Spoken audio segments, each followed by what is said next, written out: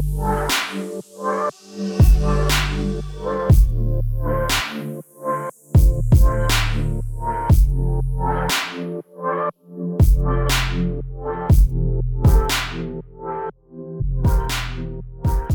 Melons, and welcome back to When Life Gives You Melons, the podcast for the dyslexic community. We're your hosts. I'm Reed. And I'm Drew. And today's script is, again, written by Drew, so let's just have her take the reins. So this script was based on the research by Stanislas Stewin, who is a neuroscientist based in Paris. He does studies on the brain, scanning the brains of adults and children, and seeing how the brain learns. He's quoted with saying, "I believe it is a shame that teachers know more about the workings of a car than they do about the workings of the brain of the children. I mean it. I think if you want to change a system, you have to understand how it works. I believe that empowering teachers with this appropriate knowledge of the principles of brain plasticity and education will lead to a better classical practice." We are going to talk about reading and how we understand it from the brain's point of view. If you have never learned how to read, then any text you see is going to be no more understandable to you than ancient text chiseled into stone. Texture, but no meaning. So we know that the left hemisphere of the brain is essential for language as well as reading. When a person's brain is scanned, you can see where the language side of the brain lights up, starting from the back and rapidly shooting towards the front. We can even see its loop several times in rapid succession. When we scan a brain when it reads, we can see that words and letters go into the left side of the brain just like every other visual stimuli. But when it shoots off, it goes into a particular part of the left side of the brain that he calls the letterbox. He calls it that because that is where we store the words and letters that we recognize. Right from there, it gets shot off into two other places. One that is concerned with the meaning of the word, and the other with the pronunciation and articulation of the word. So it's basically, that there is basically just re-saying, like the medical terms for those things is the Broca's area, the periotemporal, and occipital temporal. I remember talking about that in our episode about the brain. So from the brain's point of view, learning to read consists of, first, recognizing the letters and how they combine into a written word, and second, connecting them to a system coded for speech sounds. So reading is complicated. When a child goes to school, they already have a very sophisticated visual system and a very sophisticated language system. In order to connect these two systems, they need to create an interface, which is what he calls the letterbox. That is something that we need to create. It's not inherently there. We know this because many labs in several different countries have scanned the brains of adults and of children to see what changes after they've learned to read are occurring. So these changes that they're seeing are quantifiable. They can be recreated and redone in study after study. So they know this is occurring. Fairly recently, he did a study with Brazil and Portugal where they scanned the brains of some literate and varying degrees of non-illiterate people so they could see the changes that happen in the brain when someone learns how to read. By doing this, he was able to create a complete map of the brain and how it learns how to read. I personally think that is absolutely amazing that we have a map of the brain telling us exactly how it learns.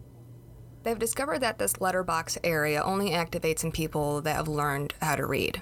It'll activate in direct proportion to their reading score, and it'll also activate in direct understanding of the letters that you know. So basically, if you know the letter, then your brain in that letterbox area is going to recognize it and say, "Hey, man, I can see you. I know what that is." But if you haven't been taught it, your brain can't figure it out on its own that way. And I kind of have this issue with the whole idea of the OUS and the endings of letters or endings of words. I was never taught those until I went to Norman Howard. I was never taught the ing, ang, ong, on, un, those things. That's ridiculous. Mm-hmm. And without knowing those, without your brain being able to light up and go, "Oh, I see that," you're not going to be able to read that. So frustrating. Yeah. If you have learned an alphabetic language, you have changed the way your cortex codes phonemes of speech. Basically, if you've learned an alphabetic language, you've changed the way you recognize letters and shapes and correlating them with the sounds that they make. That has to be learned. And when you learn it, you actually are changing the way your brain processes letters. So are you telling me that it's all boiling down to phonics and phonemes again? Yes, and that's what I'm going to be talking a lot about, unfortunately, because people want to fight that. They want to fight the fact that phonics is like the core essence of reading. I don't know why. Why decoding isn't the core essence of reading, because it is. Well, it's like... And I'm going to beat this horse. I guess the majority of the population has a harder time with phonics than they do with the decoding part, and decoding just comes along with it. But as a dyslexic person, I have an issue with both. Mm-hmm. Yes. And there's a lot of truth to that, because I do know people who've had issues with reading as a child, but eventually they clicked on, like the phonics clicked at some point. And unfortunately, that just doesn't happen for everybody. And we need to be teaching towards everybody, not just the ones who can click on fast and can eventually click on. So from my perspective, what I feel like it happens a lot is that, especially with being dyslexic, I have an issue with decoding. For some reason, teachers don't believe it and decide to just continue teaching you the same way that they teach everybody else. And I don't understand how it's like, you can tell it's not working, right? You can tell it's not working, so why are we continue doing something that's not working? Like, that makes no sense to me. The only way I can explain it, and I actually have heard it through his research, is this idea of a whole word of sight words is a myth that we're forced to live up to. When a brain is scanned, they can see on the brain scan that your brain is seeing each individual letter, but just super fast. They don't see it as one shape. They see it as each individual letter that's in that word. It's all about being fast, and they just want you to be fast for some reason instead of being good. Which I feel like that goes into more stuff of like people are like waiting on you to read fast, and guess what? I already read slow, and I'm gonna read slower because now I'm nervous. Exactly. Ugh. Nothing worse than being nervous and reading, because, you're just going to read slower and make more mistakes. They can see on a brain scan, they can see where the fibers that are taking the letters and the sounds from the occipital lobe are the ones that learn to read and need to be drilled into over and over and over again. And how to drill them in. Yeah, they can see the connection. Yeah. What did the letterbox area do before we learned to read? Well, I'm going to guess. I haven't read it. Because I think the letterbox area is the parcipital temporal area, so I'm going to say that there's only a couple things it can do. I think it's the recognition of pictures in our day-to-day world? It's pretty much, yeah, very good. It is the part where the recognition of faces and objects is located. Yeah. So what's interesting about this... You see, I remember my research sometimes. Yes, you do. And what I find particularly interesting about this is when the brain is learning to read, it actually is having a little bit of a fight with that particular lobe in the brain. Well, that's the one that messes us up, It is. And the fight is, what is it going to be used for? With neurotypical readers, they take facial recognition and push it over to the right side of the brain. So they're recognizing faces in a different place than we are? Mm-hmm. I mean, because we're using the right side of our brain to try to read for some reason. Yeah. So they're using the left side of the brain, that area, this letterbox area, and saying, you now read... And instead of looking at faces, we're going to shove that over to the right side. Mm-hmm. That's interesting. Brains are funny. Brains are funny and they're complicated. And in order to learn how to read, you actually have to reorganize them, which some brains do easier than others. Yeah. Or at least that type of reorganizing. Yeah. Well, as his research goes in, he actually talks also that... he can see the same things in math, and they're trying to develop ways of helping people learn math better for people with, like, dyscalculia. Yeah. So, It's almost like very much like, medicine gets advanced and technology gets advanced. And where has education been? Still a fight for some reason. And we have research that's been going on since at least the early 80s, and all of it points to the same thing. Strong phonics base, strong decoding skills.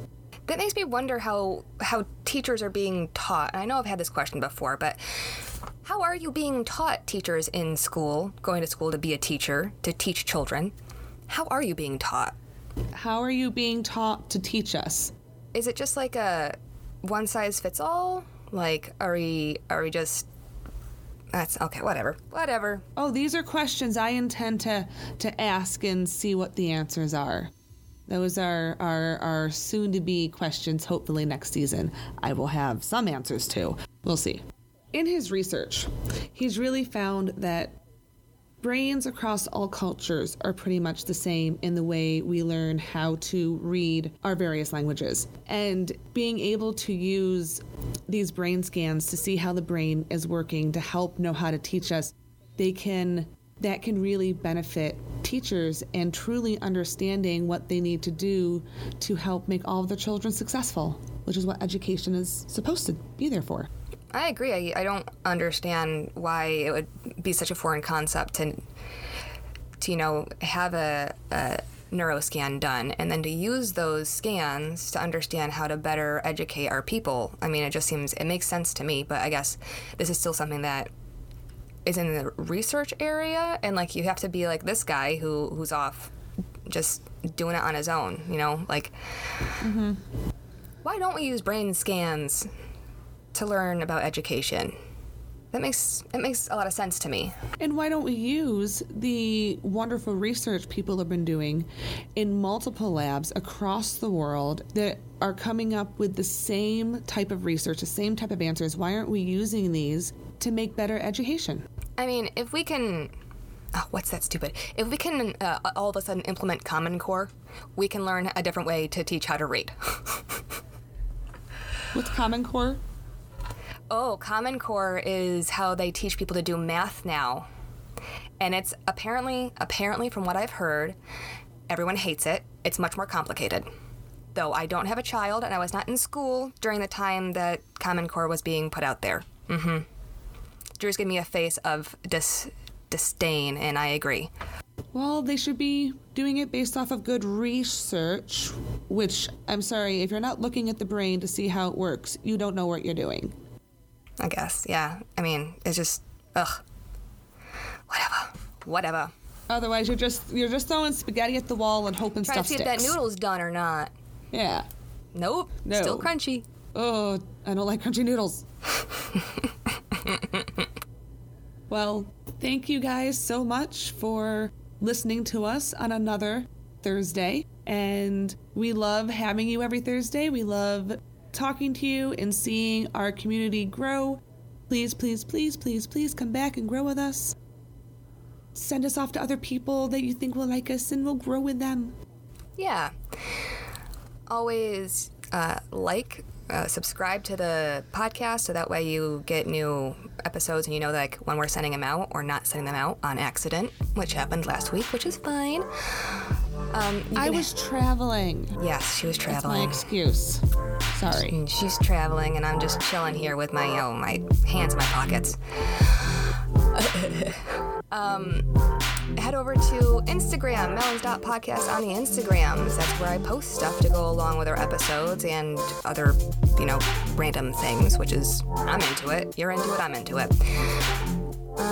Anything else? Drew's into it. Everyone's into it.